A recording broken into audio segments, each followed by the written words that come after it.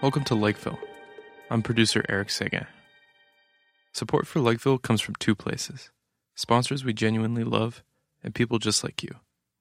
If you'd like to help us keep the lights on in Lakeville, you can find our Patreon at patreon.com/LakevillePodcast. Again, that's patreon.com/LakevillePodcast. This episode is also brought to you by Brave, the new web browser by the inventor of JavaScript. When was the last time you seriously thought about your browser? Many of us downloaded Chrome without even thinking about it, but it's time to upgrade to something way faster, totally private, that actually pays you for browsing. That's why Brave is the new browser that everyone is switching to. Brave is 3 times faster than Chrome because it takes Chrome's engine and rips out all of Google's spyware, while blocking ads and trackers right out of the box. YouTube ads too. So it works just like Chrome, except it's lighter and faster. Here's the cool part. If you choose to enable ads that you control, Brave actually pays you for any ad that you happen to see. You can then take your earnings and cash them out, tip them to your favorite websites and creators, or redeem rewards. It's like air miles, but just for browsing the web as you usually do. No other browser does this, and no other browser pays you. And no, Brave doesn't collect your data and sell it. It keeps everything local to your device. Brave is still a bit of an industry secret among lead tech users and privacy advocates, despite growing to over 22 million users in a very short period of time. You can be ahead of the curve too, it's still early. Switching to Brave is super easy and quick. It lets you import your bookmarks, history, and replicate your entire workspace in less than 60 seconds. It's free, and all your Chrome extensions work in Brave too. So listeners of the podcast, switch to Brave today. You can go to brave.com/Lakeville and switch now. By downloading and using Brave, you're also helping support the Lakeville podcast. Brave is available for your laptop, iOS, and Android. It's time to upgrade to the next generation of browsers with Brave. You can find links to our sponsors at our website, www.lakevillepodcast.com. Without further ado, here's our host John Faithful Hamer introducing today's episode. Welcome to the Lakeville podcast. This is John Faithful Hamer. Today we're going to be talking again with my old friend, horticulturalist Alex Vinetti, about a fantastic new book that he recommended to me and we read. It's called The Fate of Food, and it is just absolutely great. So welcome again, Alex. Hey, John. How you doing? I'm doing very well. So this book,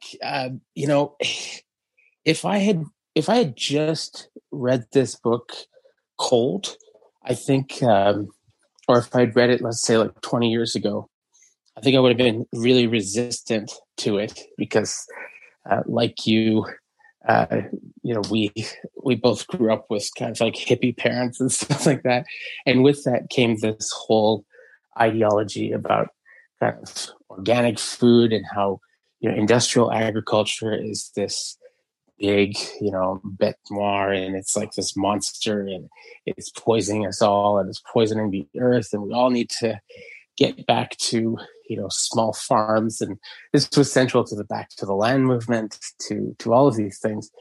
But then, recently, I guess, last decade especially, you and I have both, through Charles C. Mann and other people, we've learned a great deal about how actually industrial agriculture has done a lot of great things. So I think a good place maybe for us to start our discussion is with this fantastic passage from the introduction of The Fate of Food, where she says that before we consider the extent of the current threats to our food supply, and in particular the perils of modern farming, let's quickly review some of the achievements of industrial agriculture.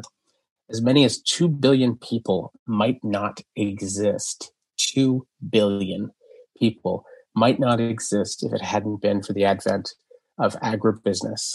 Farms globally produce 17% more calories per person than they did in 1990.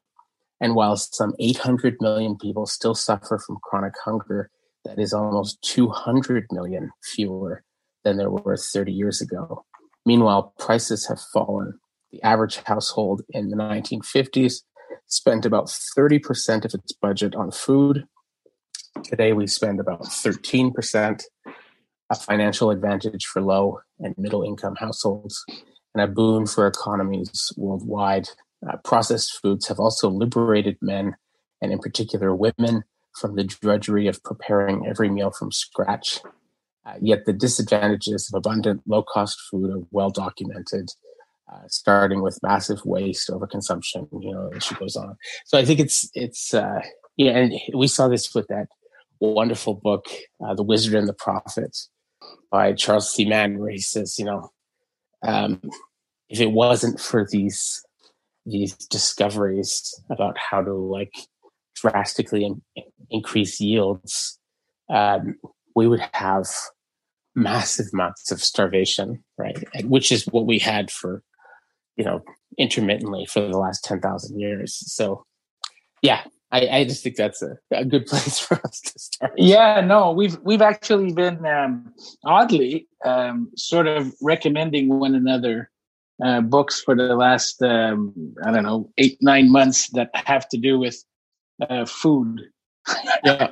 And food and nature and natural systems and all this kind of stuff. So very fitting. I actually I like this book just because it sort of touched a lot of different aspects of food, growing food, where it comes from, how we consume it, where things are going in the future, which was, very interesting. And, it doesn't, I guess, address a lot of the issues. You're talking about the issues there, which, I think you're making reference to the Wizard and the Prophet book, where, the sort of the green revolution and, Norman Borlaug, basically, helping to cram more calories per acre and to, selling seed and selling fertilizer, which has been fantastic in sustaining maybe an extra 2 billion people, but which now is sort of a double-edged sword.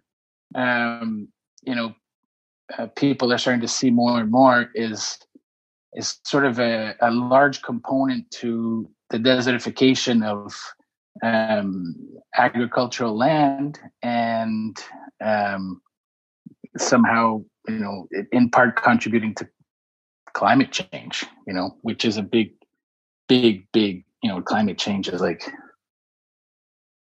one of the biggest challenges of our, I guess, of this era. So what are some of the sort of ideas in her book, The Fate of Food? What are some ideas that you thought were really sort of promising and exciting, and were there kind of parts of the book? Because I found there was some things that were really exciting, but then I also had a number of points in the book where I felt sort of, I don't know, pissed off or sad, stuff, illusions that I had about potential solutions. She sort of cock blocks them and she's like, "No, that's not going to work." Yeah, I don't know about the solutions per se, because I didn't feel like I got a lot of. I don't feel like this book provided a lot of solutions, unless I was sort of reading it wrong. I think it was what it was doing more is kind of laying out all of the ways that that in the future we're going to need to cultivate food to sort of survive as a species, right? So, and just pointing in all the different directions, we do have to continue down the agricultural big ag, basically, where you have fields, but there's a lot of potentially technological change, potentially very, very good technological changes, that'll make it more efficient, better for the environment. The whole digital agriculture aspect, where they were, there's that whole chapter on the lettuce bot, and and sensors in the soil and all that kind of stuff. Why don't you just tell our listeners about that? Because it's just complete. Everybody I've told that little story to has just been like, holy shit. The lettuce bot. Yeah, just explain that to our listeners. Yeah, well, I'm trying to recall exactly. I think it has to do that. So it's sort of a path down precision agriculture, where instead of applying, let's say, fertilizer, on so the ultimate goal here in the lettuce, the lettuce bot is basically a sort of a plant by plant therapy almost, where as this robot goes through the field, it looks at the plants, and if it sees that the plant needs fertilizer, it squirts fertilizer on it. If it sees that there's weeds around the plants, it weeds, it pulls out, or it actually injects a very specific, a herbicide on the weed, so it doesn't go into the soil in general. It'll thin the plants. It'll basically manage an entire field of produce the way that I manage my very small backyard garden, right? And this is not how big ag is done. Big ag is, they basically have to planes swoop down and spray stuff on the entire field, and this is this is actually very cool and very exciting, because now you can drive tractor through a field and basically have robots that take pictures in real time of plants, and that either give them their necessary fertilizer and thin them, and it's just, the whole idea is very cool. So, Well, basically, I'm just looking at it right now, but this has always been the problem with organic farming and gardening, is that it's incredibly labor intensive, right? So I know this guy that we've had on the podcast a number of times. He's an economist, and he's kind of a bit of a shit disturber. He decided one year, because his wife is really into organic gardening and stuff like that, and she's really into it. She's always saying that, oh, this is really good. It's going to save us money, and it's super healthy. And so he basically, he's such a shitter, but he paid attention to all of the expenses that went into this big organic garden that they have, all of the everything, right? Then he he calculated the amount of time that he was putting into it and she was putting into it, and he monitored that, and then he sort of calculated what they were worth based on their education and things like that. And so and he came up with an estimate of what their hourly rate should be, and all these different things.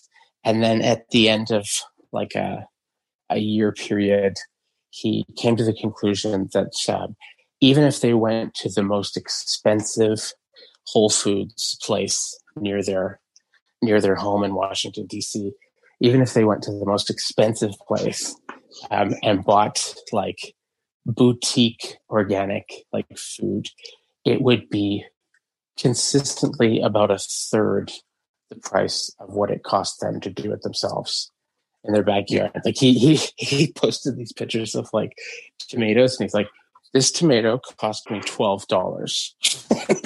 And this cucumber cost me so the problem has always been with, or at least one of the problems with organic farming and gardening has always been that it's incredibly labor intensive to sort of have people go through the rows and pick out all of the caterpillars from the cabbage white butterflies, and to pick off the aphids, and to individually weed and stuff like that. it's much easier if you can just, like you said, go over with an airplane and, douse the whole thing in insecticide and kill off all the bugs, and douse it in herbicides and kill off all the weeds.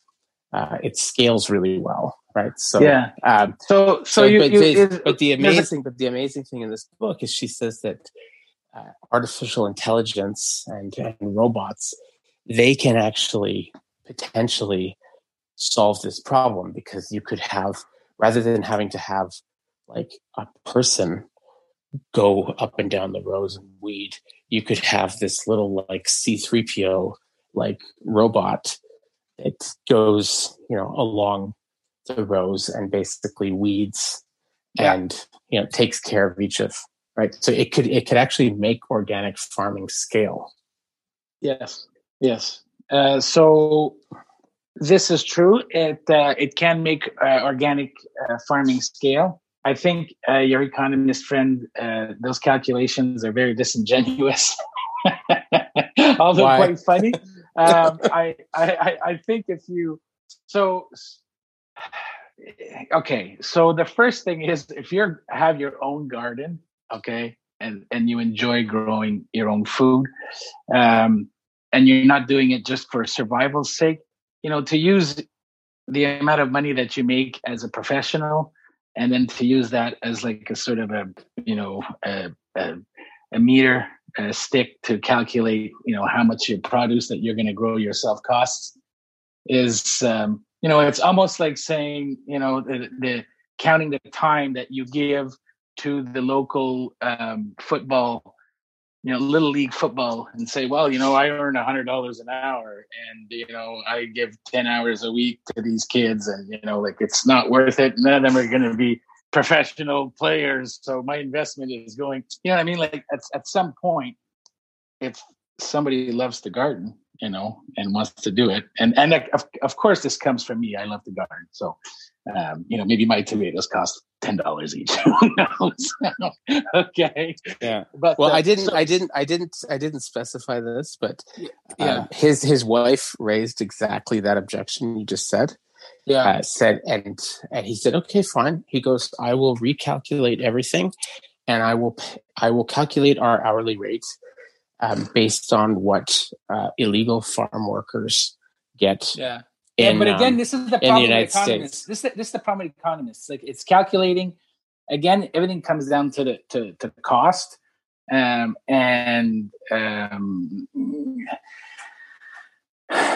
it's, there's so much more involved here. And I know, I understand, it's always going to be on a small scale. It's always going to cost more. Okay, for sure. But I think farming, there needs to be, the model needs to be put on its head. Okay. And I think it's starting there's some people, I think in Europe and Italy, more specifically, that are starting to pay farmers for different things other than yield. Because the sort of I guess the Western way, or the American way, big ag, it's all about, farmers are paid on yield, right? They're not, farmers are not paid on soil health. They're not paid on sequestering carbon. They're not paid on the quality of their food, right? Whether it's high in nutrients, or it's high in protein, or whether it's like you're actually getting something good. And it's a purely and strictly, I have X bushels of X product, and I get X price for it. And I think that whole model needs to be thrown on its head, because farming and agriculture, I don't come from this background. It's only been about 6-7 years that I've been involved in this kind of in this world, and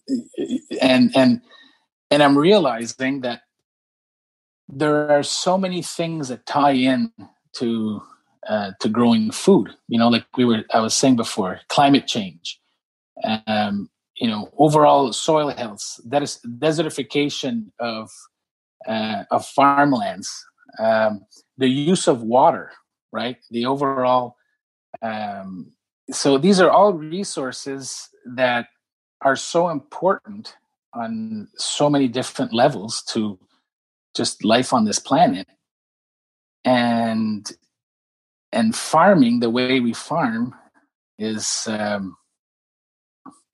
just making it it's compounding a lot of these problems.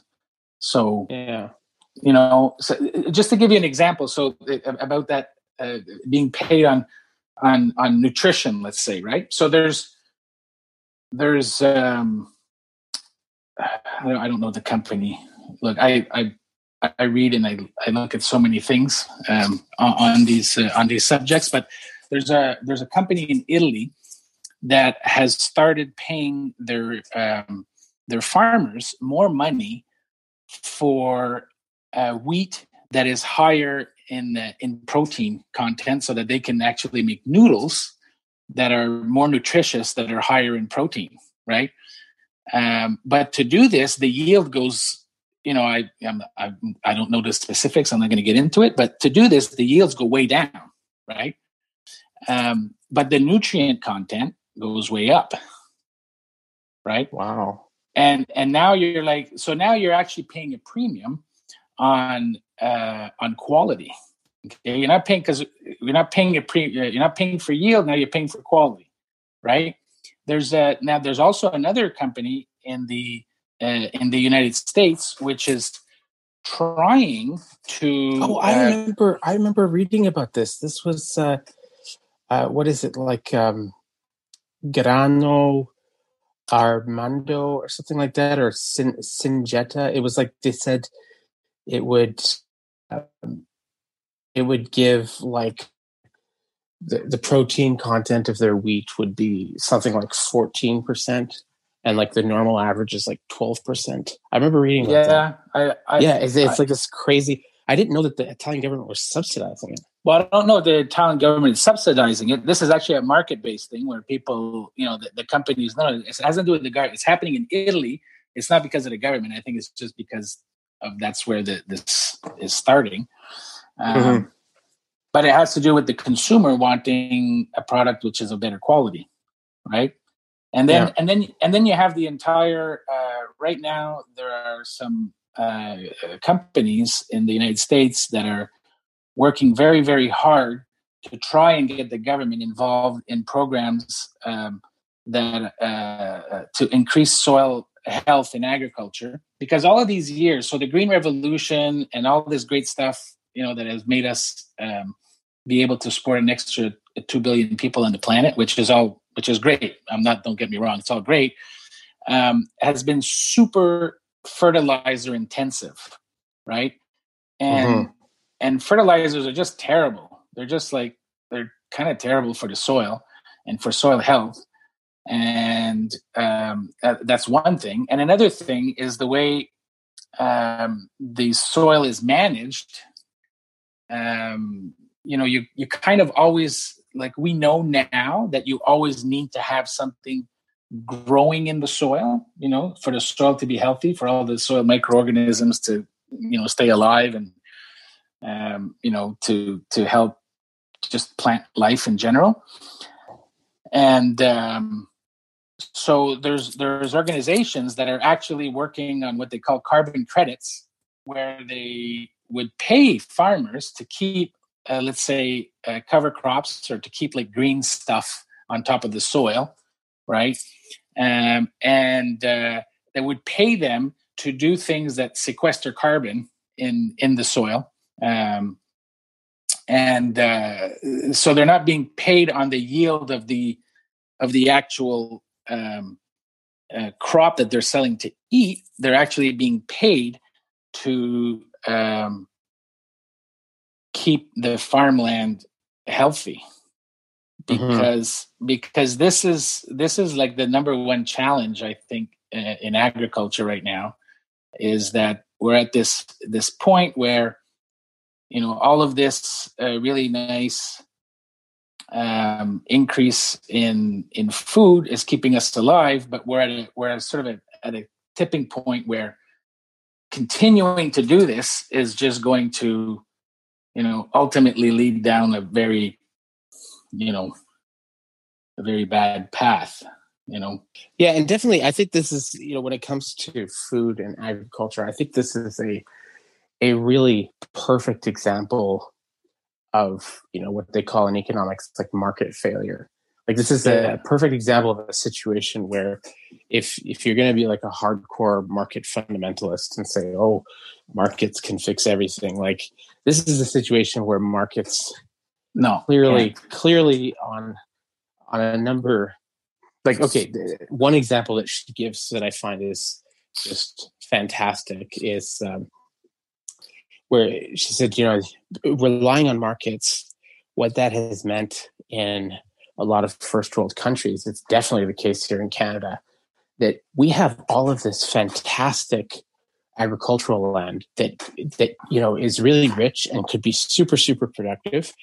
And it is basically not being used. And it's not being used because the price of labor is too much. Right. So instead, rather than growing something that you could grow in, let's say, BC or Nova Scotia or Ontario, and you could grow it really, really well here in Canada, and then when it was ready, you could just very easily take it in a truck to main kind of distribution centers in Toronto, Vancouver, Montreal, stuff like that. So you could do that without burning a lot of fossil fuels and things like that. Instead, they will grow that plant somewhere in Mexico or Chile or Argentina or China where it's cheaper. Yeah, and then we'll because the labor is cheaper, and then ship it all the way to market here. So it ends up losing a lot of nutrients and freshness along the way. Yeah. And it ends up like burning tons and tons of fossil fuels. And all of this, and often it's grown in a place where it's like much more water intensive and much more kind of difficult to produce it in that place. And the whole reason that it's being grown in that place is because the labor is dirt cheap. When if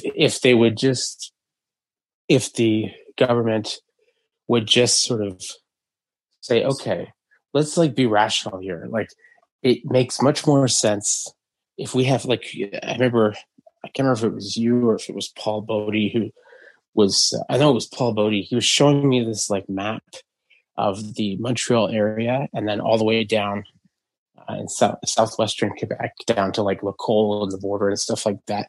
And I just couldn't believe it. He's saying all of this land, he was showing me different, it was a very detailed map. And he said, there is so much quality agricultural land in the Montreal area that it is just not being used.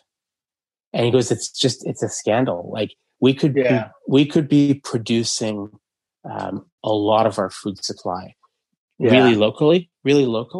And yet, rather than growing it here, we ship it in from other places just because of market forces. Yeah. Yeah. And there's also there's a lot of farmland around here. Corn, a lot of corn, feeding livestock, and again, the farms they just get bigger and bigger, and they're just, for a farmer to go into business, again, it's I guess it's how we treat the food production system. We treat it as a business, so many things. And then, you go into farming and then you want to start making some money. And then you realize that, well, if you want to make money, you need a bigger farm, because the costs, you mentioned it right at the beginning, 30% of 1950s salary went to food. Now it's 13, 17%, whatever it is. Yeah. Well, the only way that this can happen is by, reducing the cost of food. And so there's this eternal squeeze, that's happening, which, and the whole squeeze in general, I think it's not to everyone's benefit. At the end, we have food systems that are much more fragile, and where people are growing the same crop in very large areas instead of having like more diverse crops. And I lost my train of thought there, but it's it's a whole issue of like market failure, right? Like, yeah. how do we sort of deal with the food problem? Because to take a sort of an extreme example, there are all these horror stories from the third world. One of them that I remember very clearly is some of the most fertile land in all of Africa is basically in Rwanda and Burundi, right? It's just this incredibly rich, fertile soil. It has a good mix of everything. They get great water, good drainage. It's just it's one of those places like California where you can throw practically anything in the ground and it grows and it looks great. It's just a great place. So it used to be that most of the countries in that region of Africa, they produced a great deal of food. They were able to feed themselves many times over. And so it was one of these places in Africa that had very rarely had any problems with like drought or hunger or things like that. So, but then they wanted to develop because everybody wants to develop. And so the IMF and the World Bank came in and they said, and they had their economists, and most of them were hardcore market fundamentalists. And they said, all right, you right now, your country is really inefficient. You are, growing all of this like vegetables and fruits and grains and stuff like that. Well, on the world market, you can buy that stuff from other countries and get it at a much cheaper cost. Like, it's inefficient for you to be growing that. You have perfect land to grow coffee. And coffee is like a really, really highly prized crop, and you can make a lot of money for it. And so they said, we will give you these big loans to build schools and bridges and to hydroelectric dams so that you can modernize your society and your economy. But we've got some strings attached. And one of them is we want you to transfer, like, I can't remember what it was. It was like some big percentage of your arable land. We want you to be switching that over to coffee production. Yeah. And so they just, they needed the money. They can't sort of have a gun to their head. Yeah. And so they basically said, okay, fine. So they switched to coffee production, and they stopped sort of feeding themselves from within their own nation. They started importing like a huge percentage of their food. And you know what? It went really, really well for a little while. Like, coffee prices were really high. They were producing very high quality coffee. They were selling it on the world market. People were becoming millionaires. Farmers were getting paid. It was awesome. It was like fucking Christmas for a little while. But then the shit hit the fan, because then what happened is so many different countries were getting in on the coffee game. Yeah, they've done the same thing with all everything. Yeah, oranges, exactly. bananas, you name it. But here's the problem, and this is the thing that economists never want to. The point that they never want to concede to me, is that then the price of coffee collapsed, and so now suddenly they had all of this coffee crop, and nobody wanted to buy it at the price that they were selling, and so they had to slash their prices. Well, every time they did that, they're getting less and less money, but they still need to buy food to feed their population in like with international currencies.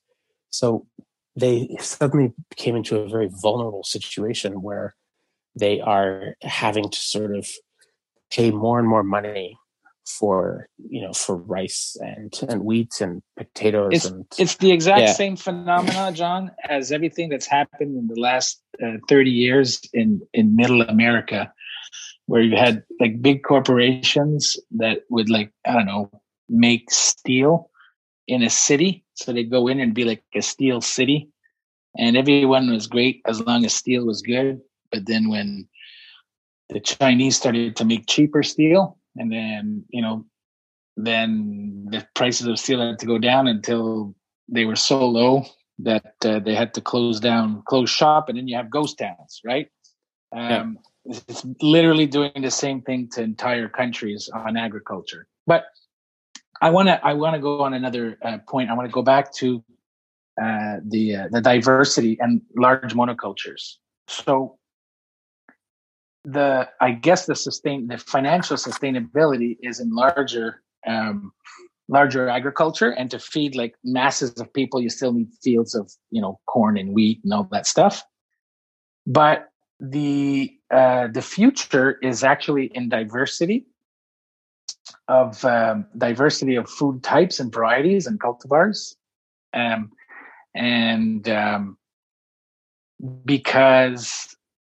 especially because of climate change. Okay, and I know in the book at one point, I think she talks about the whole cherry tree situation in the Midwest, where basically what's happening is it's getting, because of the wonkier weather, it gets warmer faster, and then this trees basically start to the buds start coming out, and then they get frosts, and then all the and then it just basically kills all the buds, and then there's no. Is it cherries or was it peaches? Yeah. Peaches. Yeah, she talked about peaches, but it's basically the same for any crop, especially if you have these trees, right? Like apples, cherries, pears, peaches. Now, if you're like in an area, let's say in the Midwest, and you plant all these trees that are, good for, let's say, zone 4A or whatever, or zone, 6 or whatever the zone is. But then all of a sudden, because of climate change, your zone changes, right? So now it's either getting warmer sooner, or the weather is a bit wonkier, and you have like frosts at weird dates. And well, then basically what ends up happening is all of these huge monocultures that you have, in one fell sweep, they can just all be decimated, right? And as the years start counting down, then you start having the problem of, okay, well, we were able to grow these peaches or these apples here for the last 50 years, and my granddad and my dad and me, we've been growing apples here, but all of a sudden now these apples, we can't grow them here anymore, right? And the only just to clarify for our listeners, because this is a really kind of important point. So what Alex is talking about here is like if you have like trees, whether it's apple trees or peach trees or pear trees or whatever, they in the springtime, of course, they flower, and then those flowers get fertilized, some of them, and they turn into fruit, into like apples and peaches and stuff. So, but what happens with what's been happening with climate change is you get this like freaky warm day in February or March or something like that, and it's like really hot for a day or two, and so the trees get tricked and they all flower. And then, of course, it goes back to being winter because it is fucking winter. And then all the buds and the flowers like just freeze and fall down. And then it, when there spring there goes your crop for the entire year. Yeah, there goes your crop. And so we're talking about trees, but this is basically, it's exactly the same for all crops, right? And all crops basically have I guess a type of weather that they like and or don't like. They like it dry. They like it, long season, short season, whatever it is, right? Cold, what have you. And so the only way to continually have food crops that are sustainable, is to have a lot of diversity and to keep bringing new varieties and new cultivars, and to keep having people like, if we look back at the book The Wizard and the Prophet, where Borlaug spent basically years trying to figure out, the most drought resistant, was it corn or wheat, or, in the most drought resistant corn in for the Midwest, and basically using, thousands of different cultivars and sort of crossing them, right, to finally come to one that like gives a good yield, tastes okay, can withstand, the only way that you can continue to do this is to have diversity, right? And the diversity in seeds, okay, is it's not, the diversity is not coming from big farms, right? Diversity is coming from small farms, from local gardens. It's coming from people that love a certain kind of plant, and that like save the seeds and that change them. You know what I mean? So there's at some point, these big problems. The only way that they'll be able to be addressed is through a lot of small, very localized diversity of seed and cultivars. Yeah, well, I mean, if you look at the amazing, I mean, it's kind of like fucking astounding, considering the fact that they didn't have any of the benefits of modern technology that we have now.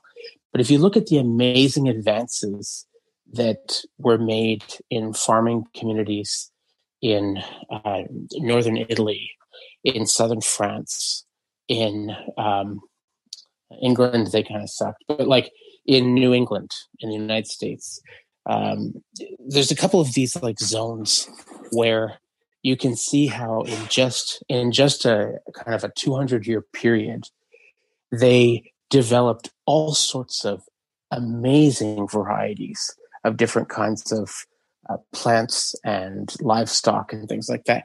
And how did they do it? It was individual farmers, who would just sort of tinker and try things out and experiment. And then every year you would have this amazing sort of annual ritual, which people sometimes make fun of and don't realize. When I see a farmer's market, I see a meeting of a bunch of Nobel Prize winning scientists who are trying to.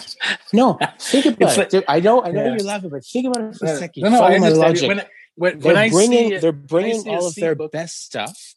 They're looking at each other's varieties of, this is a pig that I've, a particular breed of pig that I've come up with, and look at how beautiful it is and how big it is and how tasty it is. And like, here's the tomato variety, here's a pumpkin variety.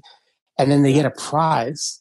But then, do you know what came with that was you would get a prize, you'd get a big attaboy from like all of your people in your community, but then you would like tell them, share your seeds, and you would tell them how to grow this thing. Yeah. And think about what happens when you do that for a couple of generations. Yeah. With all of these brilliant primates. And there's you learn a lot of shit.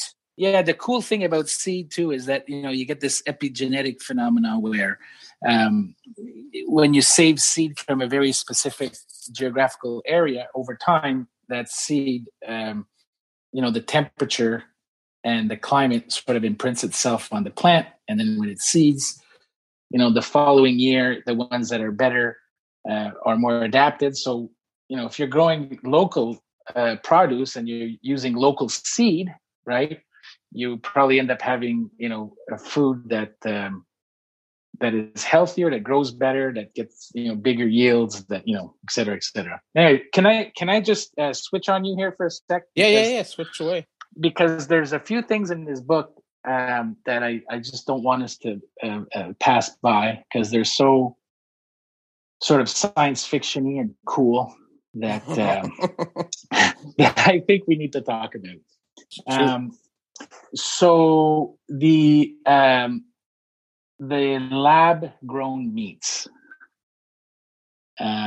What is your thought on that? Because that chapter in the book where they were talking about basically, taking a little bit of Betsy the cow's hip, or and throwing it in a petri dish, and then growing sort of a steak. Okay, well, I'm gonna start off by just saying I'm gonna read for our listeners, because it gives you a sense of what a fun, interesting book this is. And the author, one of the things that's so charming and endearing about the author is that, unlike a lot of books on food like this, she's not this like super moralistic person who, like a Facebook vegan, who's like preaching at you and like wagging their finger, and like she talks about her own kind of frailty and her own inability to stick to her principles and stuff like that. But anyway, here's the opening passage in the chapter that Alex is referring to. She says, "Meat is the old sweetheart I can't quit. Having taken to heart the case against it and the lessons of the previous chapters, I know it's a toxic entanglement. I've tried several times to phase meat out of my diet completely, just as I've phased out sugar, coffee, and alcohol for long periods, mostly without missing them. But with this particular vice, I'm weak-willed, and living as I do in Nashville, home of barbecue and hot chicken, I'm a shark in chummed waters. I keep circling for more, and also for justification for why it's so hard for me to give it up, trying to uncover a way to keep some meat protein in my diet without hastening my own and the planet's demise." And so she goes into all that, but in that chapter, she eventually talks about how there's, we have not just like these things like Beyond Meat, and which are based completely on plant stuff, but they taste just like a hamburger, or close enough to a hamburger that people find it satisfying. But she says we can actually get to, we will in the near future be able to have a steak that did not involve, growing a cow. You're just taking cells. That's right. You're just so that whole chapter was it brought up a whole pile of, like, I guess, ethical questions, and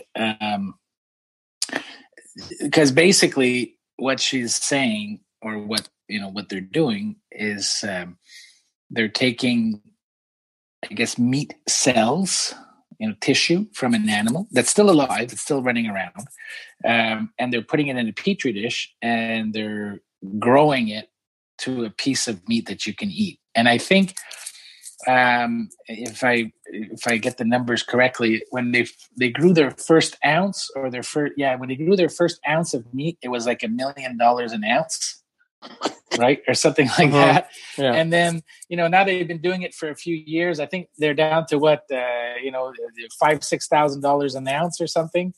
So it's still kind of out of my price range. But that at some point, this sort of lab grown meat is actually going to be cost effective enough for it to be produced and sold, which kind of throws a real big monkey wrench in the entire vegan movement, but because there's nothing suffering. There's nothing suffering. There's no sentience.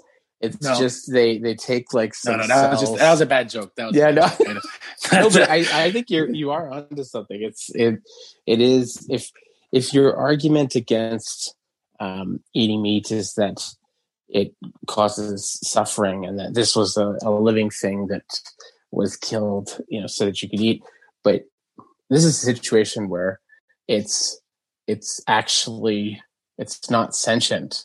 No. He was never sentient. They just took It just took some cells out of like you could theoretically. I remember Eat yourself. You could theoretically take a piece of your, take a piece of your buttocks out and I want like an Alex steak. Yeah, that's right. Like just take a little like some cells out of like your. He's got like pretty good like triceps. I want like a little piece of that action.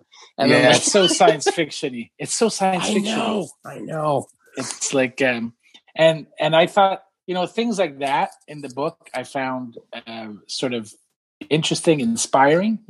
Hopefully, and the other thing, and I forget, but meats that are grown this way, if I remember correctly, is it the meats, or they were talking about the other stuff where there's much less. It doesn't spoil, and there's all kinds of like advantages to it. Like it doesn't, but anyways.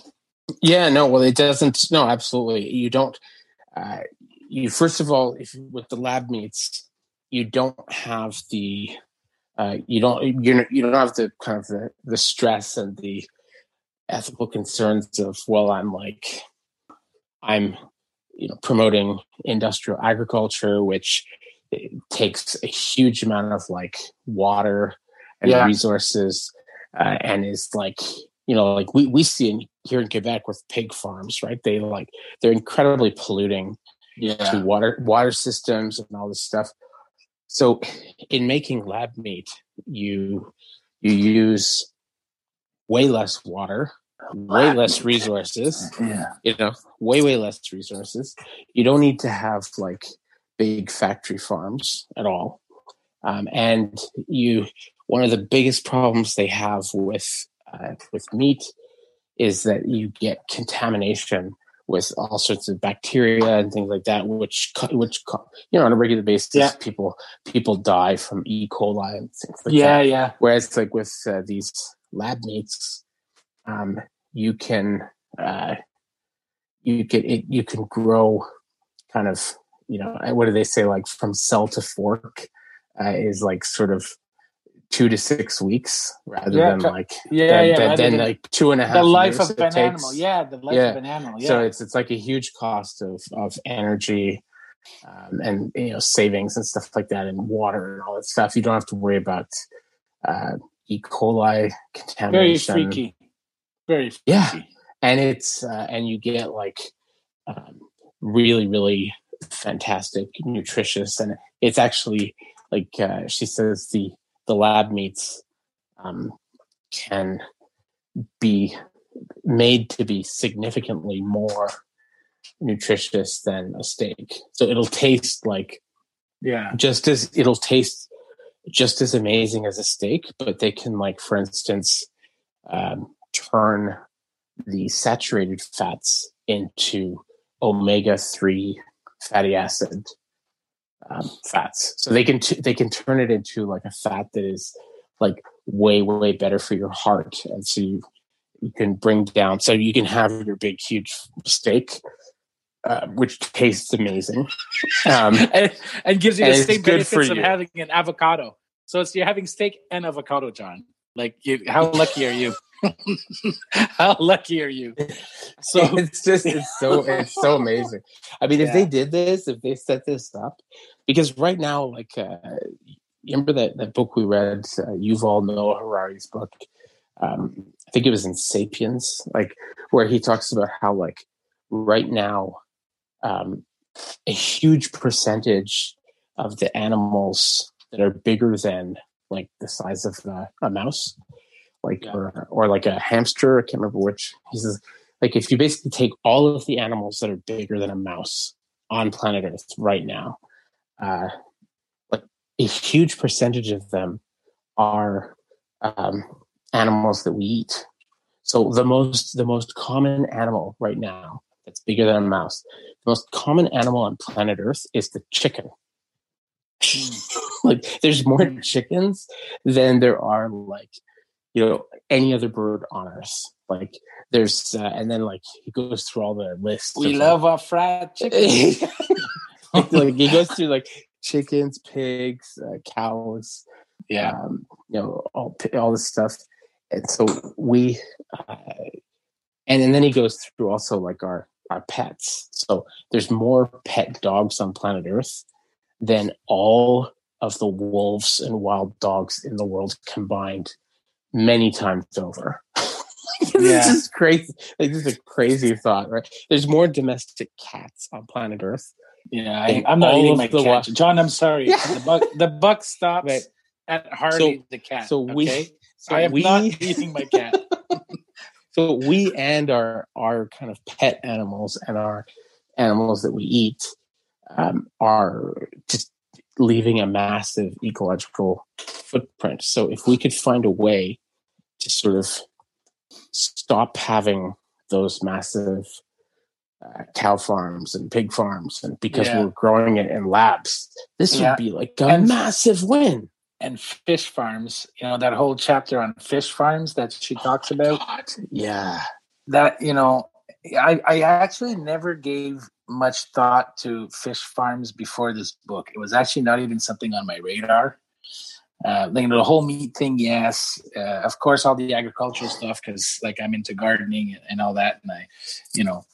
And but the whole fish farm chapter, it's sort of like, it really made me like think, because there's entire portions of the ocean, I guess, or in the fjord in the north, where she has one, the guy, I forget which guy it is, he's like the fish king of the planet. They're basically using large portions of the ocean quarantined off in, I guess, through nets or through what have you, where they have like tons and tons and tons of fish, and they just, they have all these fish, and then then they have all the challenges of having tons and tons and tons of fish. It's almost like having tanks underwater that are crammed with fish, but in the ocean. And right? Am I getting this? Like, am I explaining this right? Yeah, it's like the guy he's like Alf something, Arkskog. Yeah, and they have like issues because first of all, these like hordes of fish, which is totally unnatural to have like this many fish in a specific area, like millions and tens of millions of fish. They all need to eat, and they all need to shit and all this stuff. And so the general ecosystems where they're kept are kind of like sort of getting decimated. But this is happening out just out in the ocean. It's kind of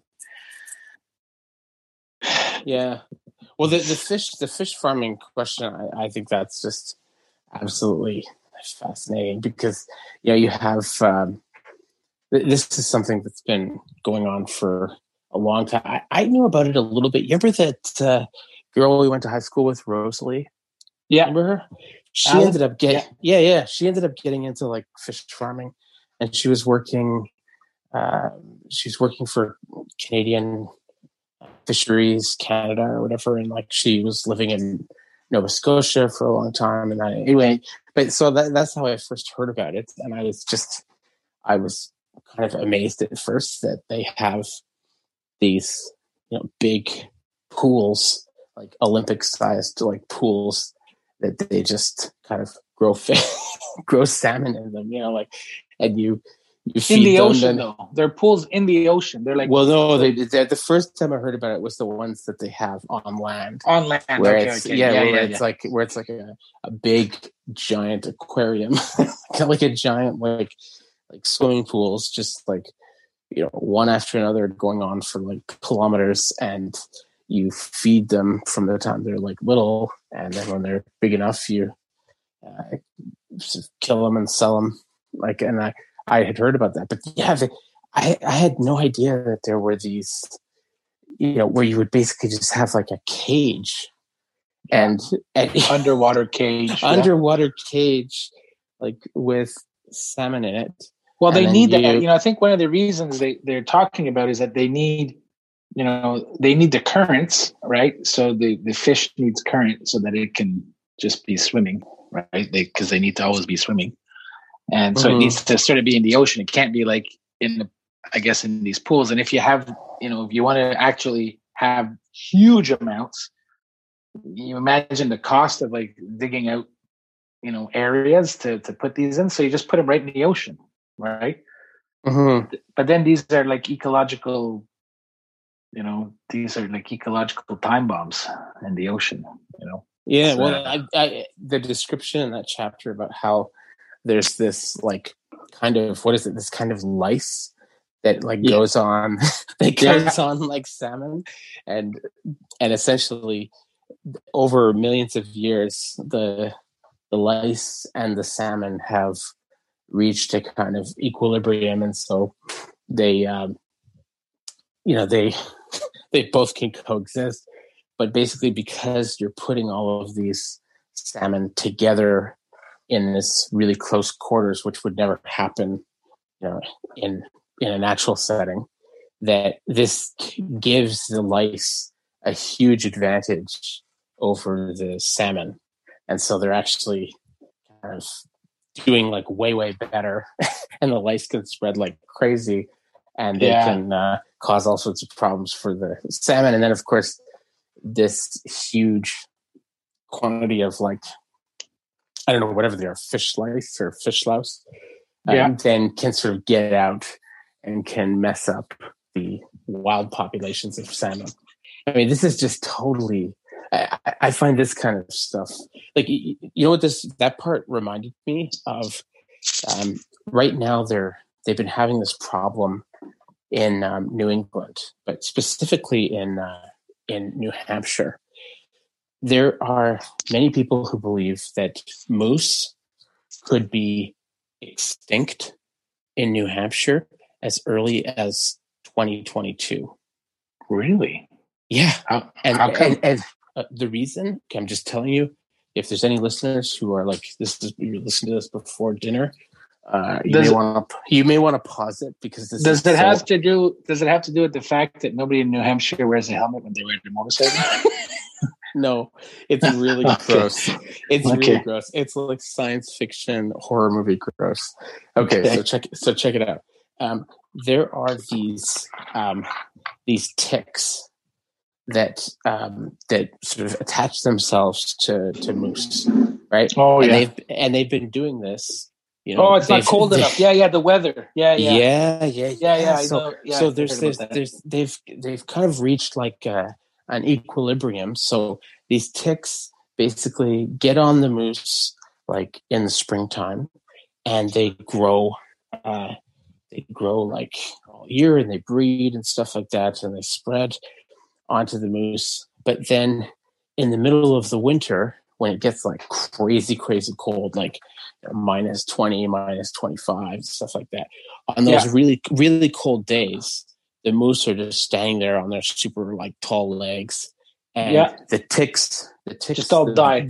Well, not all, but the vast majority of them. Like they have a massive like fucking tick holocaust, right?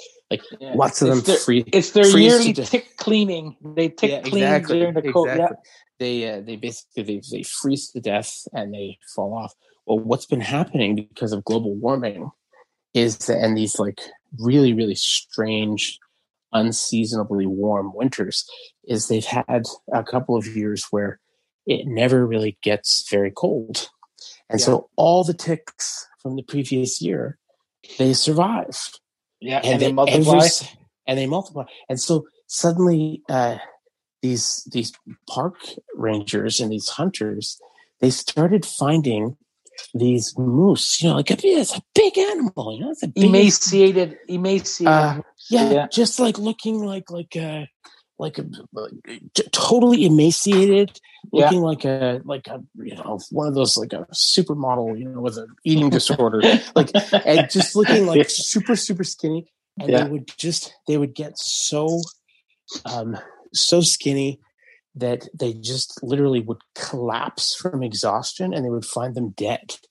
And they were trying, and they were just completely freaking out when they started finding this.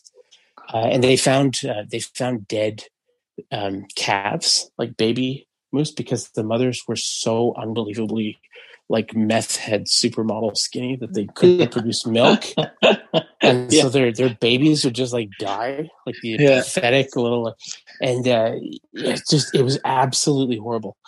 And so then they thought it was like all different kinds of diseases and things like that, and they tested all of them, and they finally found that actually what it was these fucking ticks, right?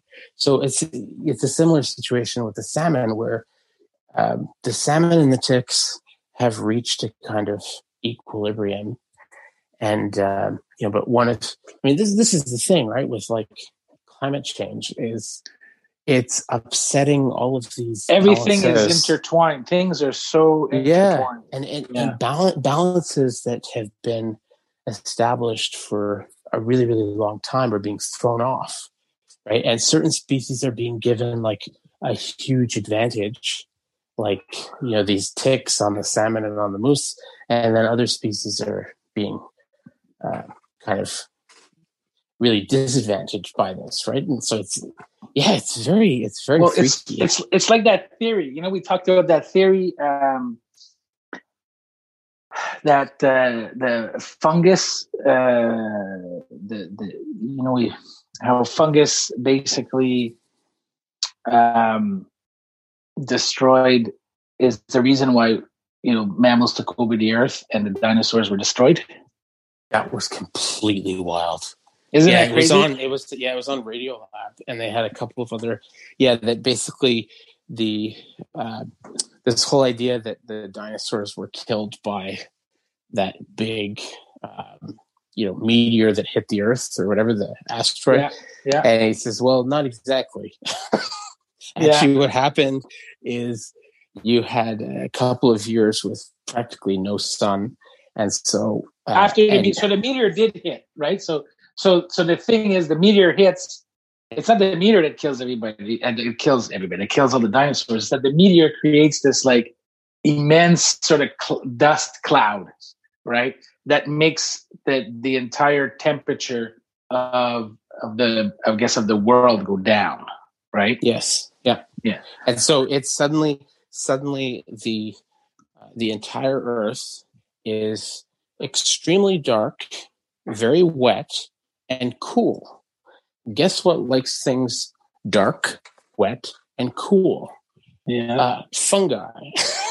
Right? So suddenly, and like, you remember they talked about how, like, if you look at the fossil record, if you look at the sediments, you can actually see a discernible thick layer of spores from that period right after the asteroid hit. So basically, there was probably the biggest flourishing of mushrooms and fungi in the history of our planet.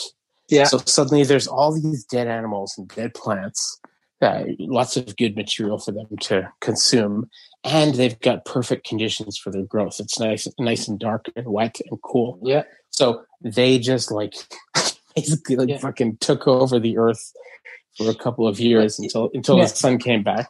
Yeah. And to put the T on that, it's not necessarily so the fungus it didn't take over and kill. The reason why it killed, the theory goes, the reason why they killed all of the dinosaurs is because in a regular day, right, dinosaurs, most of them being reptiles and cold-blooded, right, they get warmed up by the sun, so their body temperature goes up. The sun beats on them, body temperature goes to whatever, 90, 100 degrees. And most fungus I think it's over 80 or 90 degrees, they don't really survive. Right? Mm-hmm. They die. That's why, we're kind of covered in candida and all kinds of yeasts, and, funguses don't really get inside of us and kill us because, fungus like it at like 70, 80 degrees, 60, 70, 80. They don't like it at 90 and 100 degrees, right? They die. So, but if you're, and as a mammal, our body is always regulated at 98 degrees, right? So the fungus can't attack us. But if you're a like a dinosaur, if you're a reptile, well, you need the sun to warm you up. So if your sun never warms up your body never goes above a certain temperature, then all of a sudden that's when the fungus kind of says, hey, you were 70 degrees last night and now you're still 70 degrees today. I'm going to get in there and have a party. Right. Yeah. So, well, I mean, you can even see this it's not just in terms of like repelling fungus. It's also viruses and bacteria. Most viruses and bacteria don't do very well when it's hot. And that's why the human body, has figured this out a long time ago. And that's why, like, when you're under severe attack, your body responds by running a fever, and it raises your body temperature. And what's fascinating about running a fever is that if your fever goes high enough, it can actually cause brain damage. It can actually cause death. Right. Like, so it's literally like your body is like playing chicken with the infection. It's like, your body I'm going to keep raising the temperature because I am calculating that although there's like a risk of this killing me, I'm pretty sure that most of the time it's going to kill you first. Yeah. So it's like, and that's like when you run a fever, basically your body is like, because the whole expression of like, oh, if you go outside, you catch a cold. People used to say, oh, that's like an old wives' tale, right? And you know what? It mostly is. You don't catch a cold out being in the cold, obviously. But there is like a grain of truth to it. And the grain of truth to it is that, like, if your throat and your nasal passages, if they get, if they're cold for a prolonged period of time, and you already have like some sort of bacteria or viruses like that you have encountered in your environment, and they're kind of on your throat or inside your nasal cavity, and you get cold, it actually creates a situation that is more favorable for them to reproduce and to spread and gain a foothold. So it's actually like, it's not all, wrong, right? But anyway, like it is.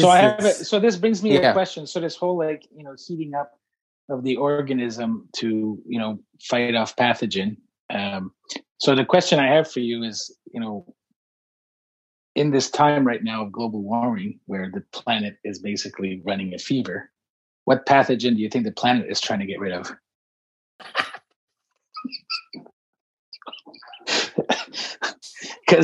Because clearly, if the mechanisms work for us, maybe it works on a more planetary scale too. Yeah, I don't. I mean, I've heard this argument that Gaia is running a fever to get rid of us. Have you? I don't know. I just, I just. No, I thought I was being witty and thought of it right now. I guess. Oh not. no, you are. But I think it's probably just so much more random than that. I just don't think there's a lot of like, you look at like the history of this planet, and there's been like a number of periods where, like that one we were just talking about, where an asteroid hits or some like random event happens.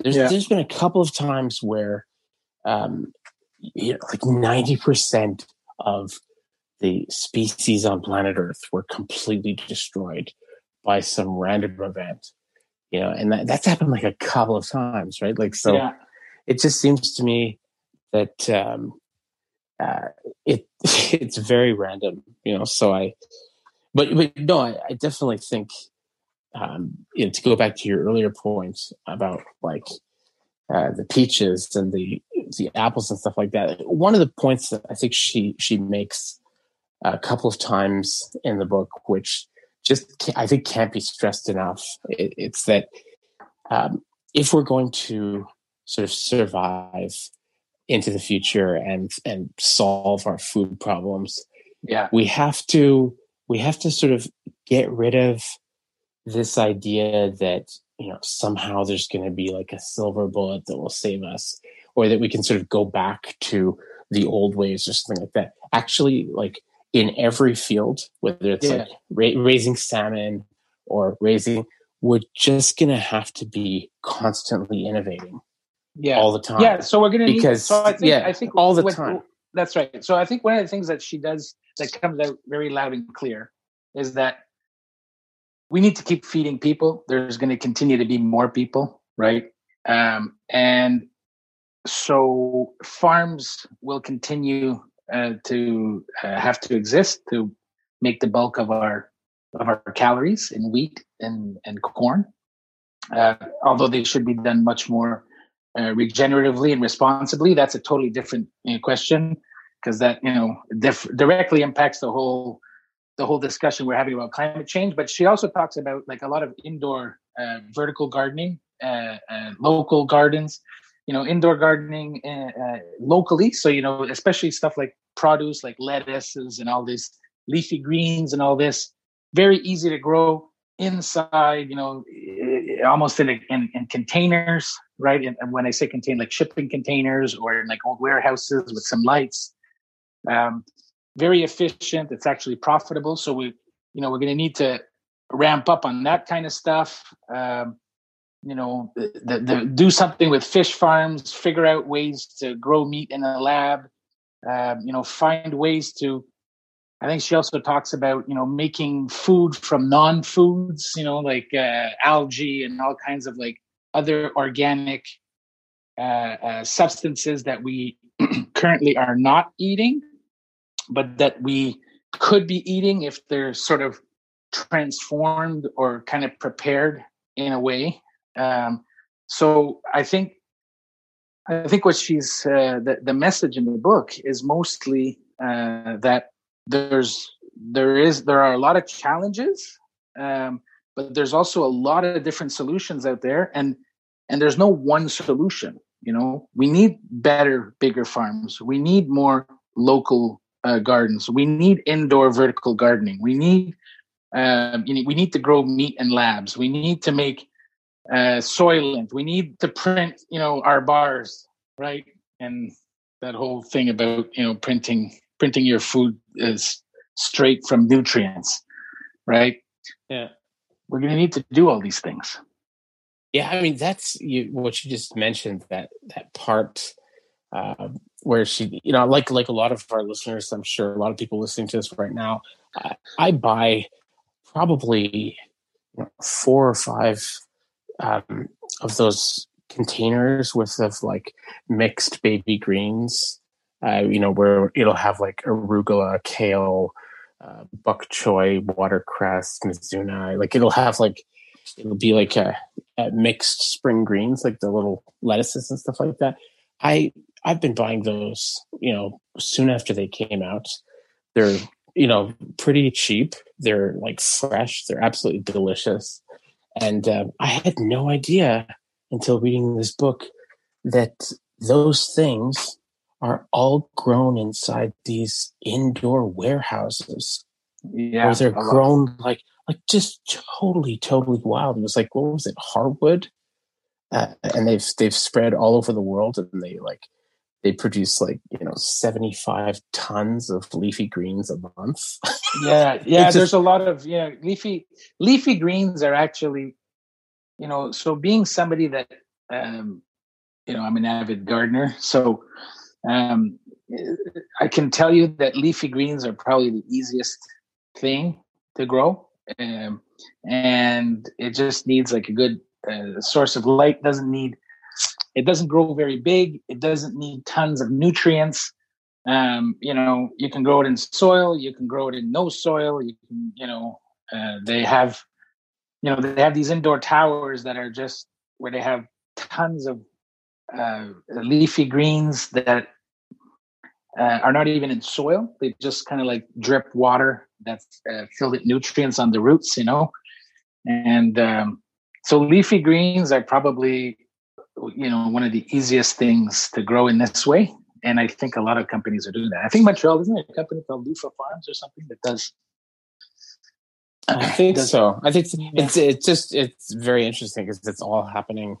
I had no idea. And like they say, But there's lots of things that you can't grow that way, or at least not yet. Can't grow potatoes, carrots. You have like a lot of the staples, you can't grow corn. Like there's a whole pile of things you can't. So that's why there's a lot of different types of foods that can be grown this way, and we need to do that, right? As a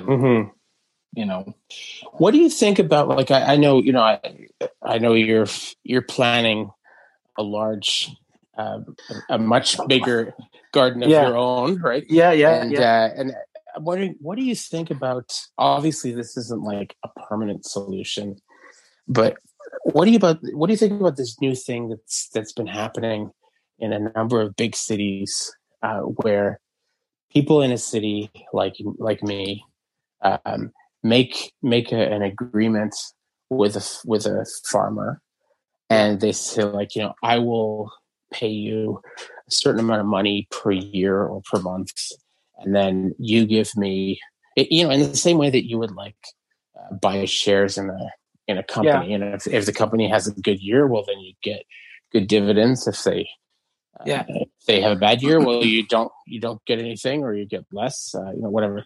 But where they sort of, people invest in a local farmer, and then the farmer brings them stuff as it grows. As it grows directly. What do you think about that? Do you think that's basically just more hippie romanticism, or?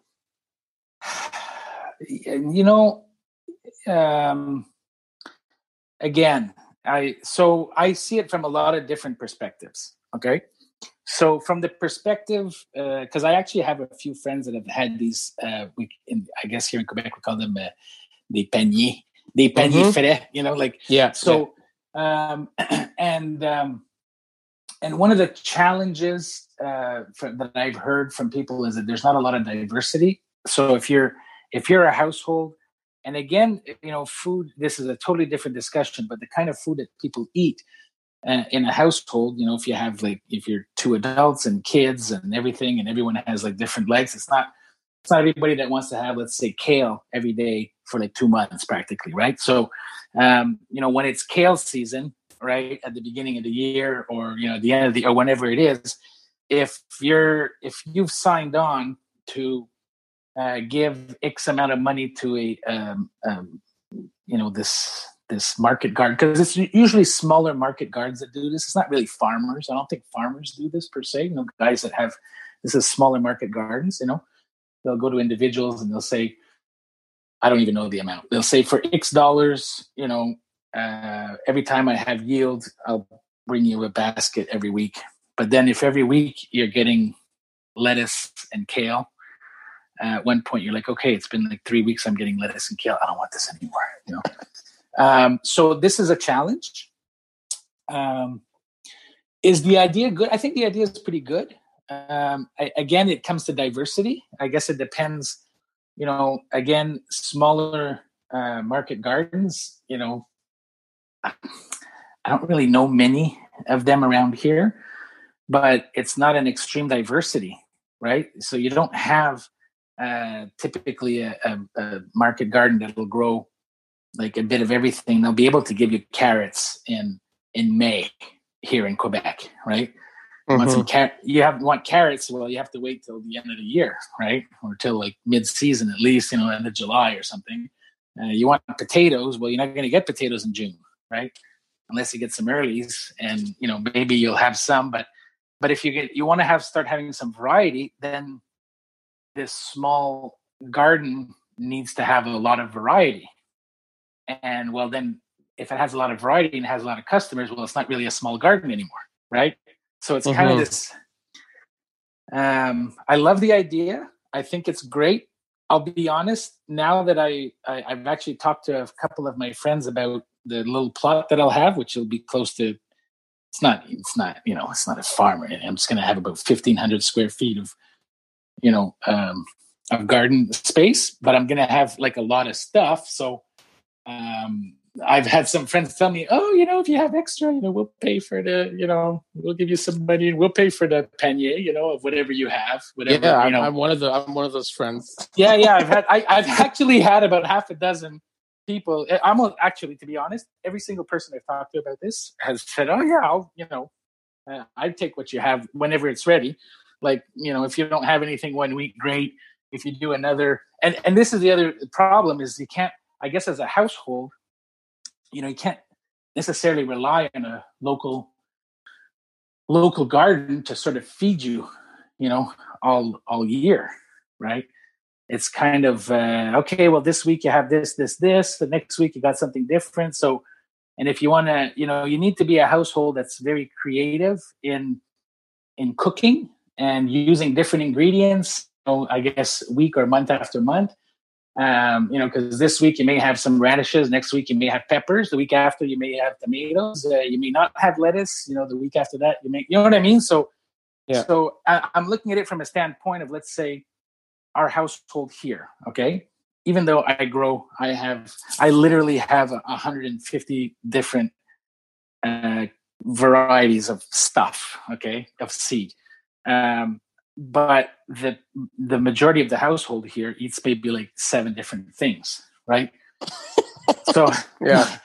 So no comment necessarily on the household, but what I'm trying to say is that if I want to, as somebody in this house, to continue feeding my family, I can't actually feed them all the different stuff that comes out of my garden, because they don't eat all that stuff. I eat all that stuff, but they don't. Yeah. Right. Yeah. So my challenge would be, even here locally in my own household, is I can't even necessarily, grow things that every single week everyone here would eat. Anyways, whatever. That's kind of a side note. I don't know. I'm kind of rambling. No, I know. I think that's actually, Jean-Jacques Rousseau at the beginning of Emile. He has this whole kind of rant against, like, people, and he basically means modern people. And it's funny because, like, the stuff that he says, he's writing this in, like, I don't know, 1762, but the stuff that he says is so much more true now than it was back then. But he says, the problem with us is, like, we just want everything when it's out of season. And like, we don't want to, like, wait for when things are actually, like, ready, right? We want to just, like, no, I want it now. Like, I don't want to wait, right? Yeah. And he has this, like, it's very interesting because, like, in order, maybe, like, part of the solution to this problem is we would actually have to, like, become a lot more okay with, like, having things, like, when they are, when they're ready, right? And not, like, rather than, and I mean, that's a big problem, because we're very much, like, kind of disconnected from the natural rhythms, that, so here's the how to sound it. He says, everything leaves the hand of the author of all things perfect, but degenerates in the hands of men. Man obliges one soil to nourish the productions of another, one tree to bear the fruits of another. He mingles and confounds climates, elements, seasons. He mutilates his dog, his horse, his slave. He overturns everything, disfigures everything. He loves deformity, monsters. He desires that nothing should be as nature made it, not even man himself. To please him, man must be broken in like a horse. Man must be adapted to man's own fashion, like a tree in his garden. And he goes on, and he says basically, like, berries and fruits are so much more delicious and special if you just have them when they're in season. And like, why do we need to have them all year round? Like, why do you need to have, like, fresh flowers all year round? Like, he says, like, spring flowers are so much nicer if you just see them in the spring, because then they're special. And he's like, if it was Christmas every day of the year, Christmas would suck. Like, why? Like, why? Why do we need to have everything, like, on demand immediately when we want it? And so he argues, and he's sort of one of the foundational figures of Romanticism, which is basically what created the hippies and the Back to the Land movement and all the stuff that we grew up with. But he basically says, getting back to nature and getting back to like a more sane way of living is not just going to involve that we have to. It's not just about like getting the right food. Like consumers have to change their tastes as well. Like, you have to be willing to eat all of the 150 things that Alex grows. You can't just eat 7 things, right? Like you can't just wait for the cucumbers in August. You got to eat the lettuce and you got to eat the lettuce in May and that's. But this is food is this weird thing where it's actually quite funny because I grew up in a household with my parents where we would basically make like rock soup, the whole expression rock soup, sure. Yeah. Whatever you have, just, or bone or whatever the expression is, you just, whatever's in the refrigerator. Okay. We have this left over, or we bought this, so we'll make food with that, right? Mm-hmm. And we end up making a meal. And so I grew up eating everything, weird combinations of things, and I kind of, as an adult, I'm good with anything and everything. Okay, I love flavor. I love different stuff, but I live with Kathy, and the family that is kind of different than me, right? Kathy is very she's very busy. She has a very busy life, so she doesn't want to think too much about cooking. There's everyone has different. One person likes 3 different things, another one likes 4 different things. There's not a lot of overlap, and the overlap that does is like, it's sort of like, well, okay, I'll make this, right? More often. So like every Tuesday, it's like Taco Tuesdays, and every like Wednesday, it's Mom's fried chicken. And so she ends up getting into this, this routine, okay, where everybody's happy. She doesn't have to think too much. She doesn't have to, say, oh, you're not going to eat this. Oh, what?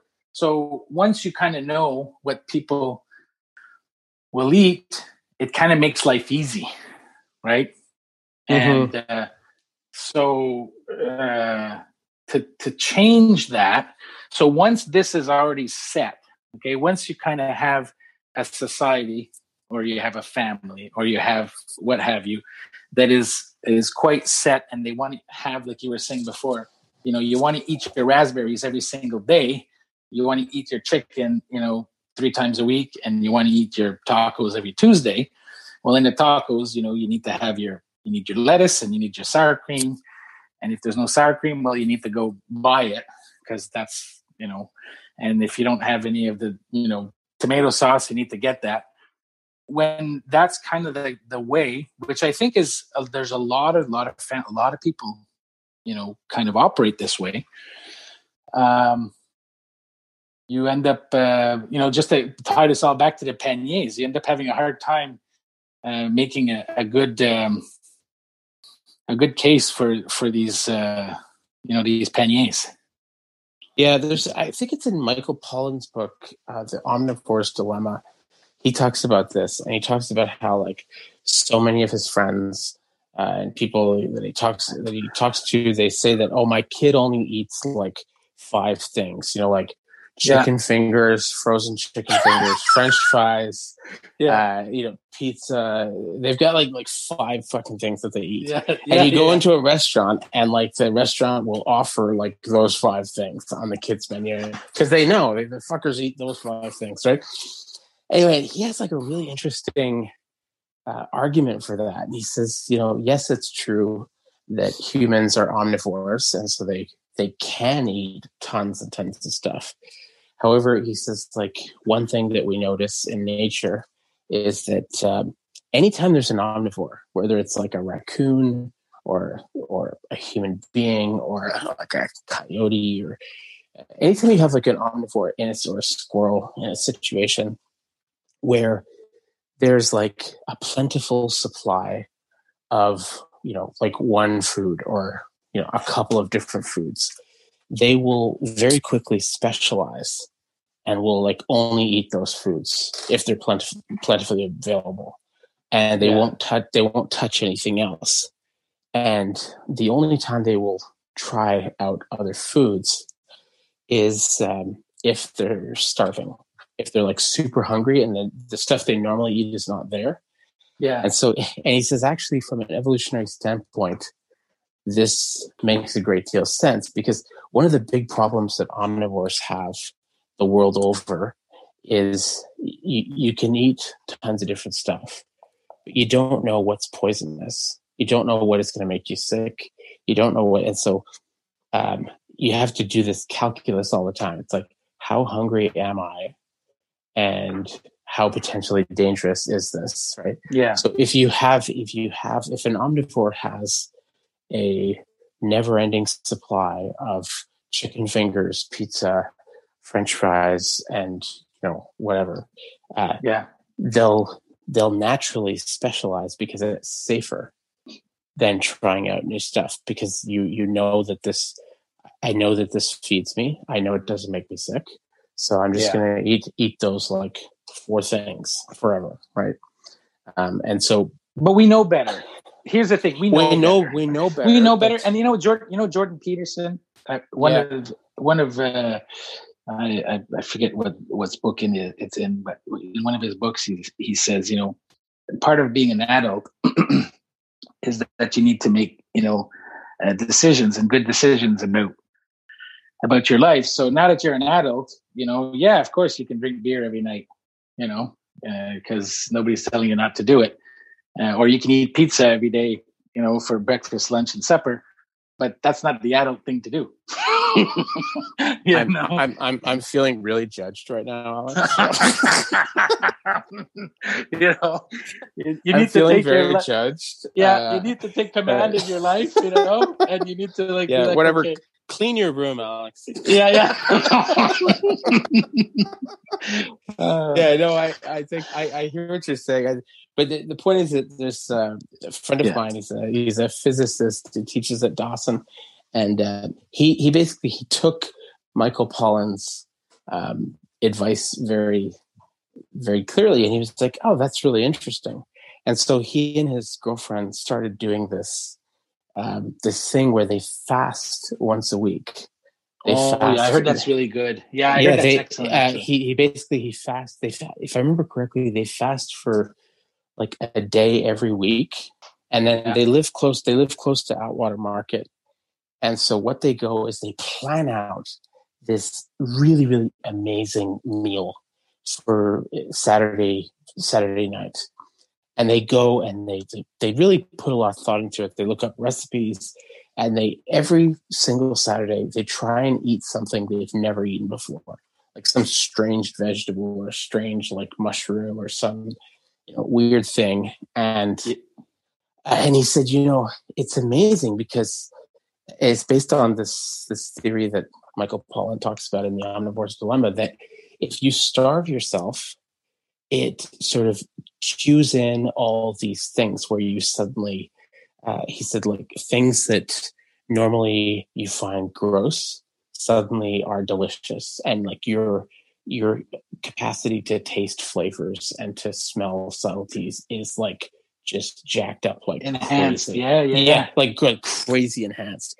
And like, and then you're like, let's say you never liked mushrooms before, and suddenly you're cooking something with like these really strong mushrooms, and it smells you've been starving for good. a day, so of course you eat mushrooms.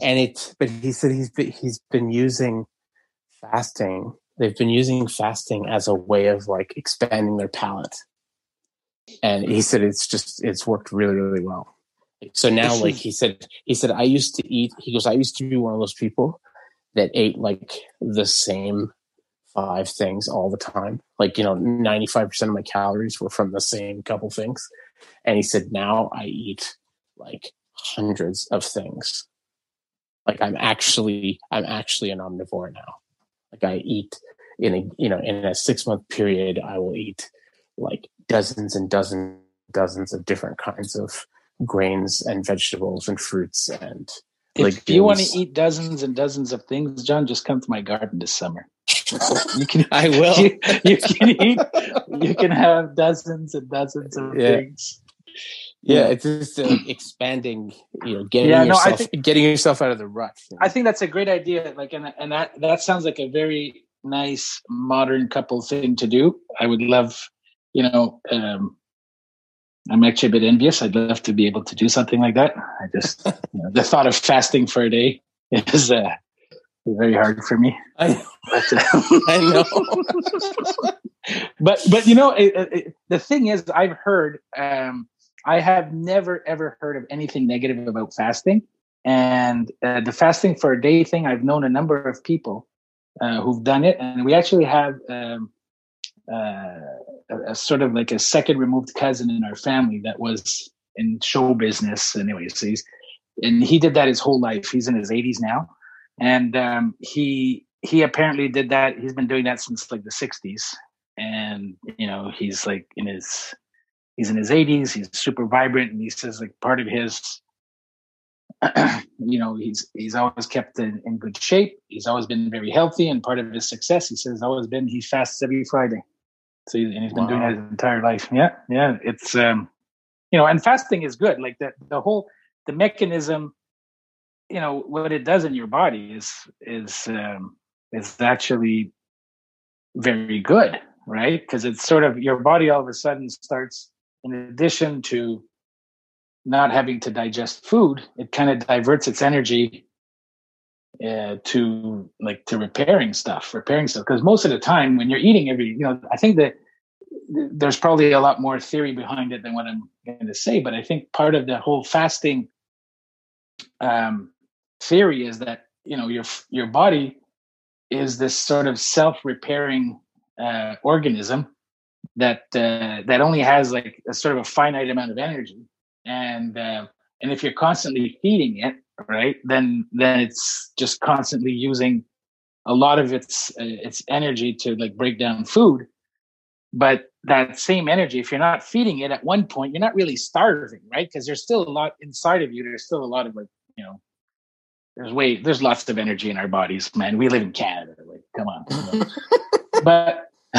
But the idea is if it doesn't need to like use any energy to break down food, well, then it just starts to use this energy to do what it's,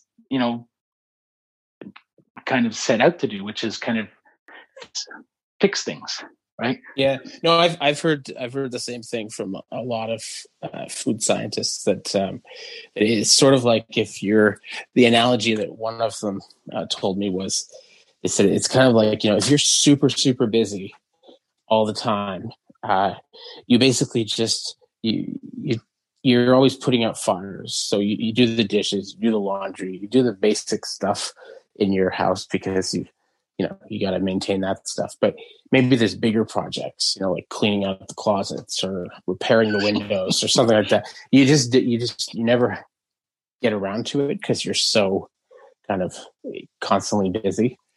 And then gradually those problems can develop to becoming very serious problems where your roof is caving in on you or your foundation is crumbling, right? So they said the body is similar. Like if you're just always eating and your body is spending such a huge amount of energy just kind of processing all of that food and dealing with, all of that you don't have a lot of energy left over for those side projects.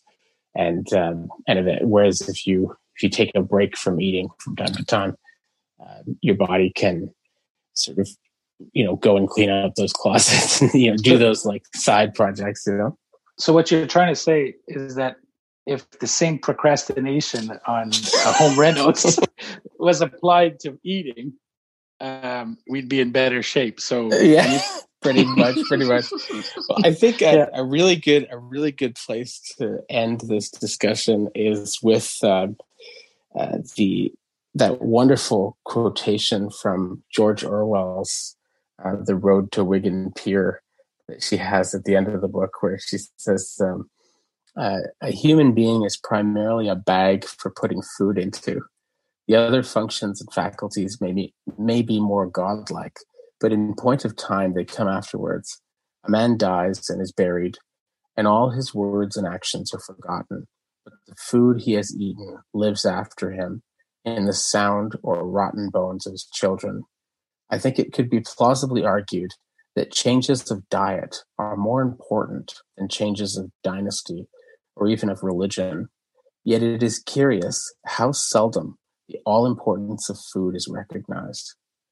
So we spend tons of time talking about liberals, conservatives, we spend like huge amount of time talking about all these things that we think politics, religion, all this stuff that's like super, super important, and we spend very little time thinking about food and how we grow our food and what we're eating. When in fact, this is like fucking super, super important, right? It's like it's funny because this quote kind of made me think when I was just before the call. I was thinking to myself, just thinking about food and agriculture and eating, and then I was saying to myself, well, here's the funny thing: we have all these plans with humanity and all these great technologies, and we're going places and we're doing things and we're overthrowing governments and we're having elections, and at the end of the day, humanity wants to continue down its current path of increased standard of living. Like if we want to keep having better and better lives and we want to keep growing, the only key is through food. Mm-hmm. That's it. Like everything, it all it's all this other stuff is just, it's just stuff. Like food is what's going to keep us alive. Yeah. Well, that is a wonderful place to end. Thank you so much for coming on the podcast again. We definitely have to do this again many, many times in the future. Thanks for having me. But yeah, all right. It was fun. And, I can't wait to eat your stuff from your garden this summer. All right, John. Bye, Alex. Bye.